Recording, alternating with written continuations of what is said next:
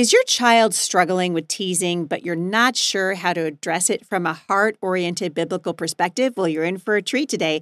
I'm glad you're joining me because Ginger Hubbard is here to talk about why children tease and what God's Word says about teasing. And she's going to encourage you with practical ways to train your children to build others up rather than tear them down. Stick around. I think you're going to be encouraged.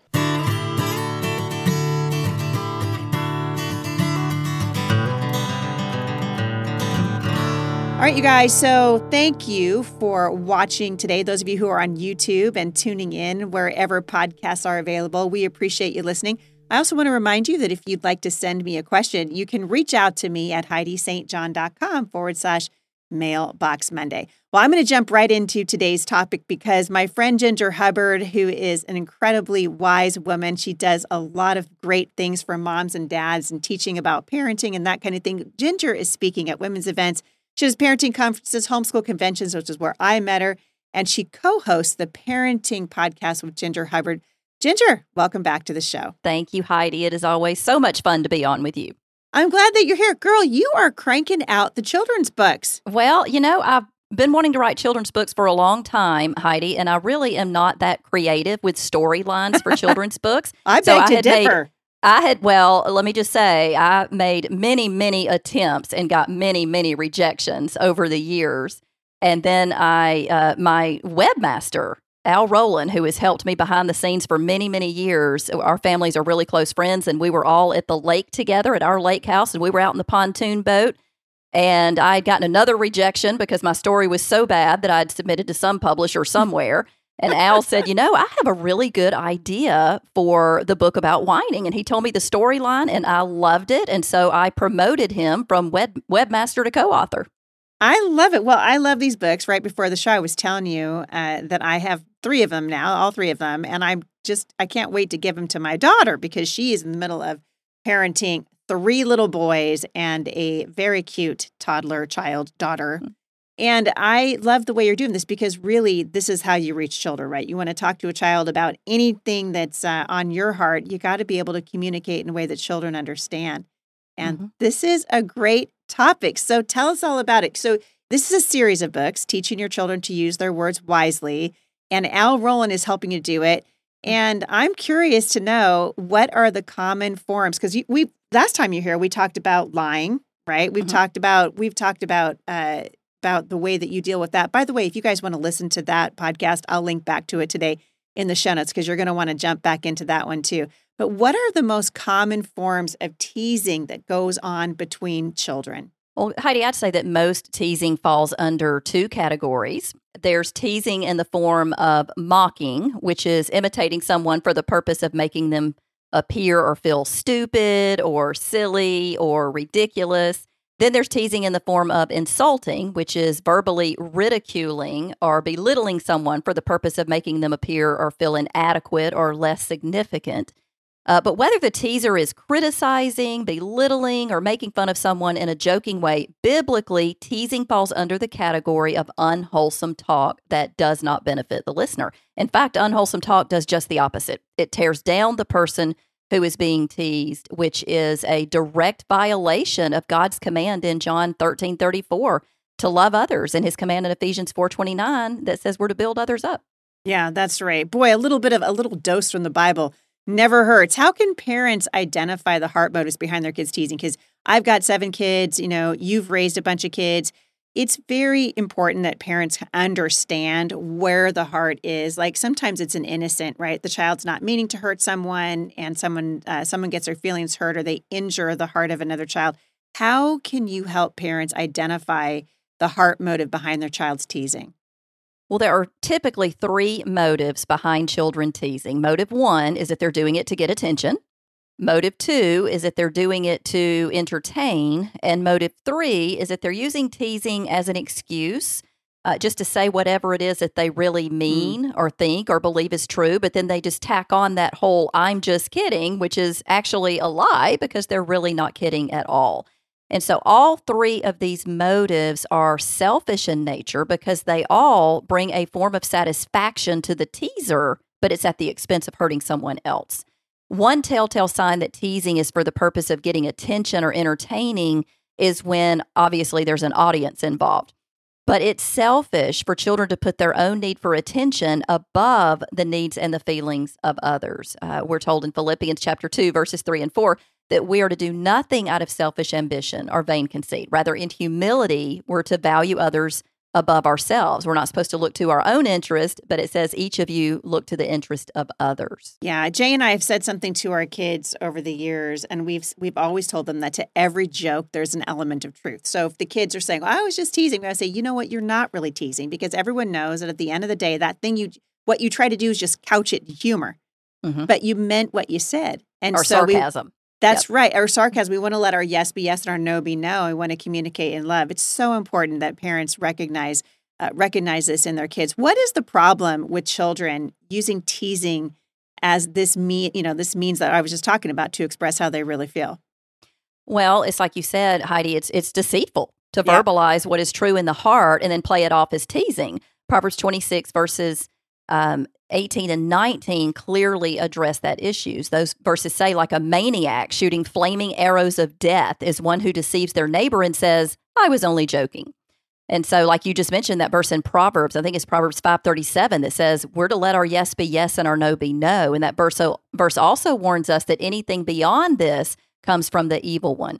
So some children use teasing or joking to send these hidden messages because they lack the nerve just to come right out and say whatever it is that's really on their hearts. And then when they're called on it, they backpedal with the whole I'm just teasing. And the I'm just teasing, it's a falsehood because, in fact, they spoke how they really felt. They were not truly teasing. Other children, Heidi, have difficulty expressing their true feelings simply because they don't have healthy communication skills. So they mask their true feelings by teasing and joking.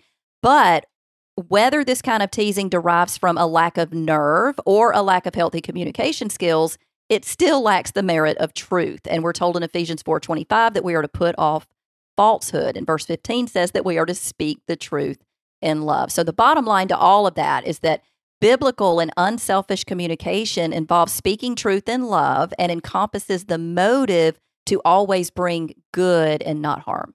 Yeah, I think as you're saying this, my mind is going to all the parents that are listening to this going, yeah, I do that. Because really our kids they're picking it up from somewhere. Mm-hmm. And It isn't just children that are guilty of this, right? This is something that adults do all the time. And, oftentimes in this biting sarcasm, particularly in the culture right now, this is a really important issue for parents to address, to be able to see in their own lives first. So am I setting a bad example for my kids? Where in the scripture can we find examples of teasing so that we can better understand why God takes this offense so seriously?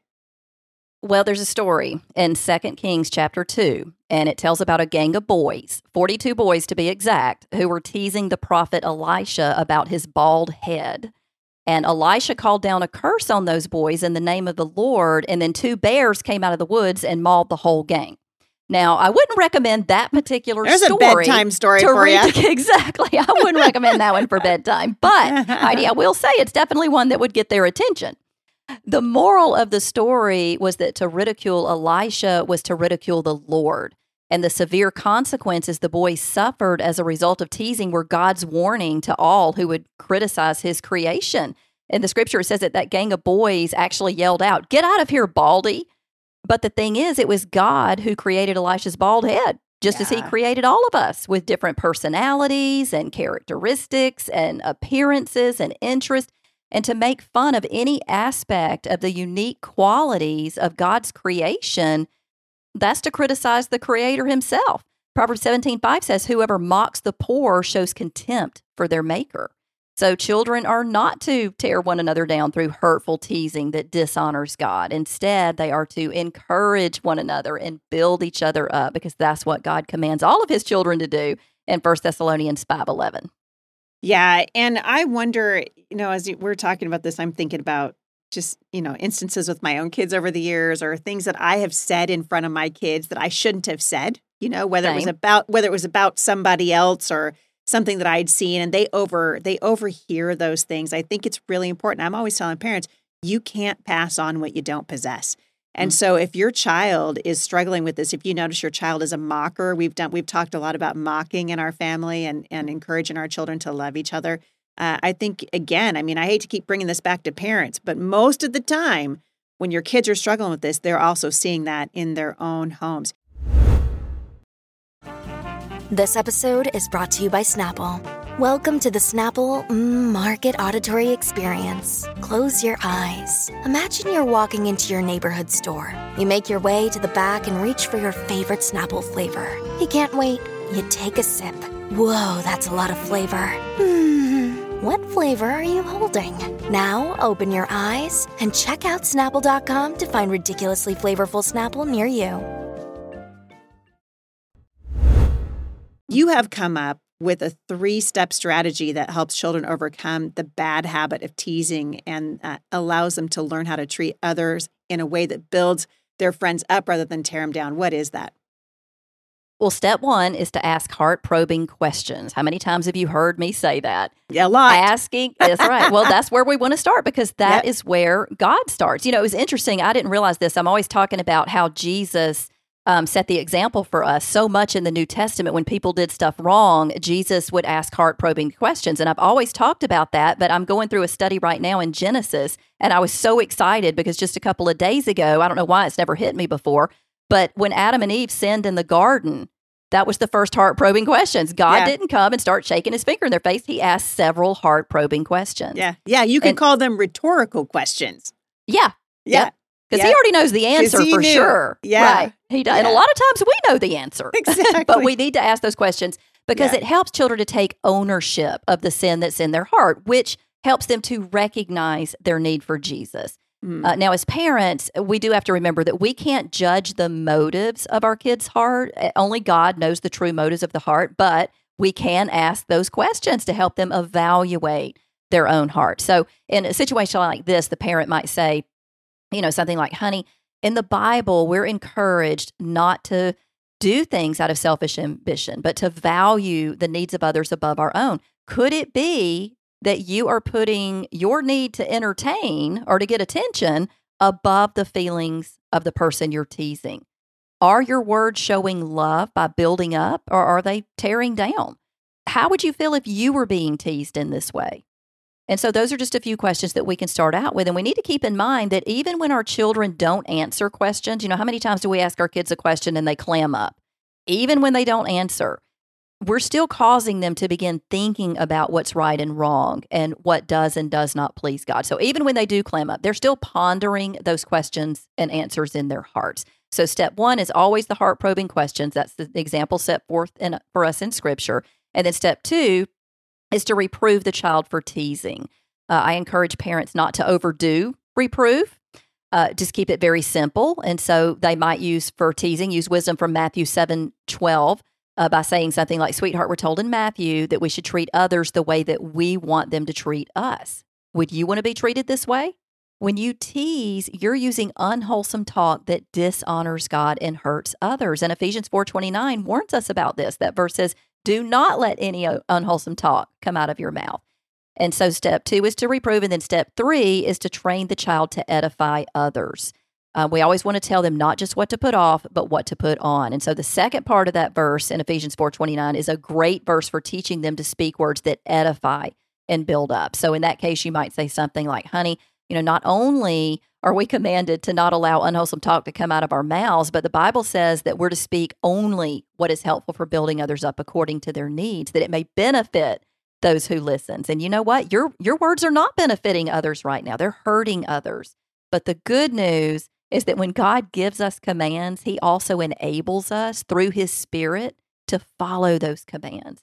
So, you know, let's just pray. Let's pray right now and ask God to help you only speak words that will benefit and build up. Man, I just think you should, this book should be for parents. I mean, the more you're talking, the more I'm just like, these are conversations that I have on my show all the time because there's so many things going on in the culture, and it's so easy for us to slip into a manner of speech that's not pleasing to the Lord. I'm looking at your book right now. It's called Sean and His Amazing Shrinking Sister. I'm going to put, so for those of you who are watching on YouTube, you can kind of see the cover of this. I'll link back to it in the show notes today. So well done. I love the illustrations. It's beautifully written. And I love the way in which you write these books. And I think it's very engaging for children. Tell our listeners a little bit about the story. How does Sean and his amazing shrinking sister help children learn why teasing is hurtful and then introduce them to the importance of building others up? Well, in the story, every time Sean teases his sister, she shrinks, which represents how tearing others down makes them feel small. And it's not until his sister has gotten so tiny that she's almost gone that Sean realizes the harmful effects that his teasing has had on her. And so as the story progresses and Sean asks for forgiveness, his relationship with his sister is restored. Her size returns to normal, and Sean learns why God calls his children to build others up and not tear them down. In the story, Sean has picked up on teasing from his mom and dad, like we were just talking about, and his parents. When our kids struggle with an issue, should we look inward to examine our own hearts to see if we might be struggling too? I'm sure you're going to say absolutely. Mm-hmm. Yep. And you've really already touched on that, Heidi, because so much of what our children learn and are doing are being exemplified in us. And so, they learn not just by what we say, but also by what we do. And so they're always watching us. And we're told in Matthew 7:5 that we should remove the plank in our own eye, and then we can see clearly to remove the speck from someone else's eye. And, there's one thing that we all have in common with our kids, Heidi, and that's that we are all sinners in need of a Savior.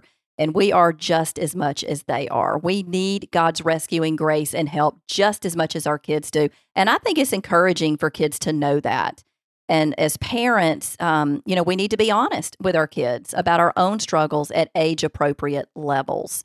And because when we admit our own sin and our own need for Jesus to our kids, it encourages them to do the same.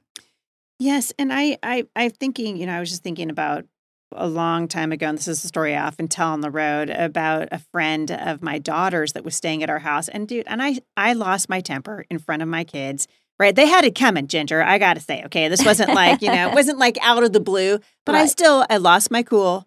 And in that regard, I sinned against my daughters because of the things that I said, because of the manner in which I behaved. And I eventually, 15 minutes later, I just felt the Holy Spirit say, you got to go and make it right. You're willing to sin against your children in front of their friend. You need to go and make it right in front of their friend. And so I sort of slunk downstairs. I was feeling kind of bad and really embarrassed that I let him get under my skin like that. And I'll never forget this as long as I live, because after I apologized to my two daughters, said, listen, I am so sorry, you guys. I mean, I was irritated by what you were doing, but it's not an excuse for me to behave that way. Please forgive me. And they forgave me. And I look over in the corner, and here's my daughter's best friend, and she's crying. And now I'm feeling lower than snake poop in a wagon right now, because I'm like, this girl has seen me lose my temper. Here I'm supposed to be, the person who's in charge of the homeschool co-op and all the things. And I just went over to her and I said, sweetheart, I am just so sorry. And here's this young girl. She's one of 7 siblings that were homeschooled. Her parents are in the middle of a divorce. And she said to me, you don't understand, Mrs. St. John, I'd give anything to hear my mom apologize just one time. Oh, and I think often we don't realize the power that our apology brings with it when we recognize our own sin and then acknowledge it to our children. Can you think of other ways that we can acknowledge our own issues as we realize? I love that you said in age-appropriate ways, right? But to be able to walk side by side with our children so that they see that we also are accountable to the Lord. Right.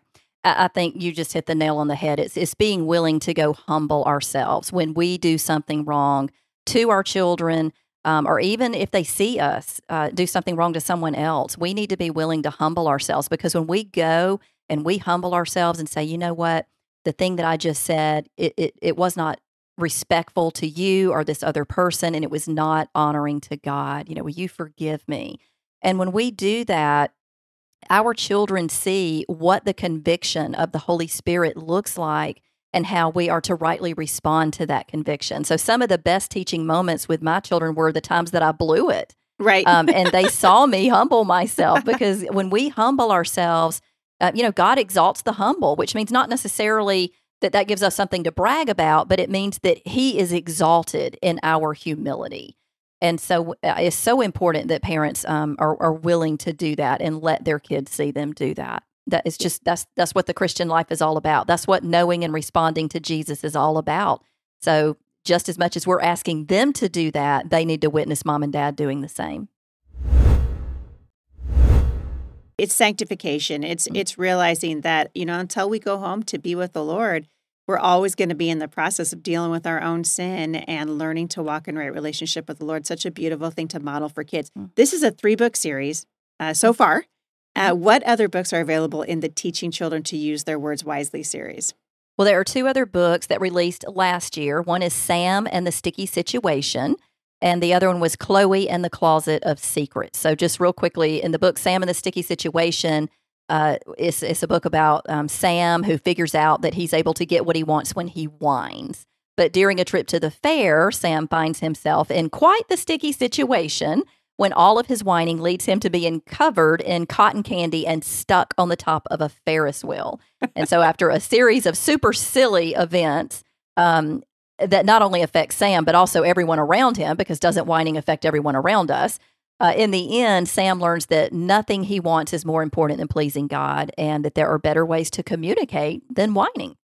And then the other book, Chloe and the Closet of Secrets, for every lie that Chloe tells in the book, this crazy little fluff appears. And so Chloe tries to hide all of her lies by stuffing all of the fluffs into her closet. And it's not until her closet is so full that it's ready to burst that Chloe realizes that her lies are hurting her relationships. And then in the end, God uses Chloe's dad confessing his own lie and asking God to forgive him to encourage Chloe to do the same. I love that. And you've gone a step further and put tools for parents in each of these books, right?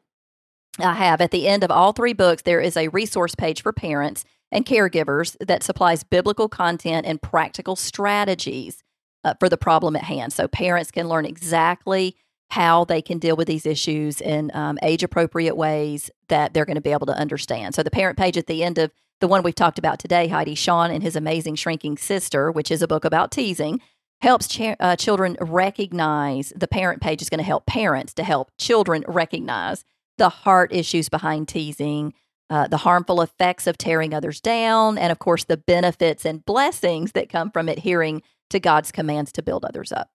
I don't know about you, but I grew up on Arch books. You remember Arch books? For like a long, long time ago, and they had them on just about every story in the Bible, right? The story of the rich man and the poor man, the story of Jesus and the feeding of the 5,000. But each of those books, there might have been 50 of them in the series, little paperback books, but they were all written in rhyme. And I loved them. And I think it is something that has endeared me to that style of writing. You're written in the same way here. You've written very much in a rhyming style. And I'm wondering why you did that. Do you find that it keeps children's attention? Do they retain the message better than if the story was just written in a simple narrative? I think so. I think it's easier for kids and even Dr. adults. Dr. Seuss knew it, right? Exactly. Even adults. It's just easier to remember things that are written in rhyme. Think about it. That's why, Heidi, we can listen to a song just 2 or 3 times, and then we know the lyrics by heart. And like you're like me, you probably could recite Dr. Seuss stories without even opening the book because you had read them so many times. And it's just the rhyming words are just catchy. They're easy to remember. And so after really probably just a few reads, I say a lot of times, but after just a few reads with the rhyming books, when I would read those to my kids, they were in my heart. Yeah. And, nothing against Dr. Seuss, but I think it's far more beneficial for words based on the truths of the Bible to be in our hearts. And of course, the hearts of our kids. Yeah, I totally agree. This is a fantastic series. I super love it. You have a podcast. Tell listeners where they can find you if they're interested in checking out your parenting podcast. Okay. Yeah, that is my favorite way to encourage parent. We have a weekly podcast called Parenting with Ginger Hubbard, where we love to help parents move past outward behavior and address issues of the heart from a biblical perspective. And we are super passionate about helping parents move past the frustrations of not really knowing how to handle specific issues, like we talked about today, teasing and whining and lying, and when kids aren't pursuing the Lord, kids who really struggling with heavy emotions. We just deal with a different topic every week and just love helping parents move past those frustrations of not knowing how to handle those issues and into a very confident and biblical, heart-oriented approach to raising their kids. Yeah, the biblical piece of it, I think, is so important right now. And I have observed, and I'm sure that you have too, because you and I are at a lot of the same events around the country. we're watching a generation of young parents right now who have really not seen this modeled. It hasn't been taught in the church, hasn't really been modeled maybe by their own parents or in previous generations. And so your podcast is really pointing them in the right direction. Ginger Hubbard, you are just such a treasure. I appreciate all that you're doing for parents as they're raising their children to love and follow Jesus. Where can people find you online? Probably the best place to find me is on my website at gingerhubbard.com. And Heidi, if any of your listeners are interested in this book series, we've got a great deal on all three. Or if they just like the one we talked about today, they can get 10% off. Your listeners can get 10% off if they enter the code parenting at gingerhubbard.com. I love that. You guys go to her website, check it out. Parenting is the promo code. You're going to love this series of books. It's well worth it. You definitely need to have it in your library. And if you're a mamsie like me, you want to have it at your house for your grandkids. Thank you for listening. Ginger, thank you for coming on. I appreciate having you. Oh, thank you, Heidi. It's always a blessing. Same. For more information on Ginger Hubbard, you can go to my show notes today, and I will link back to all things related to this book series and to my friend Ginger Hubbard today in the show notes. I hope you guys have enjoyed this podcast, that it's been uplifting for you, and that you've learned something today. Make sure and share it and let everybody else know this is a great place to find great information. Love your people well today, you guys. See you back here again at the intersection of faith and culture.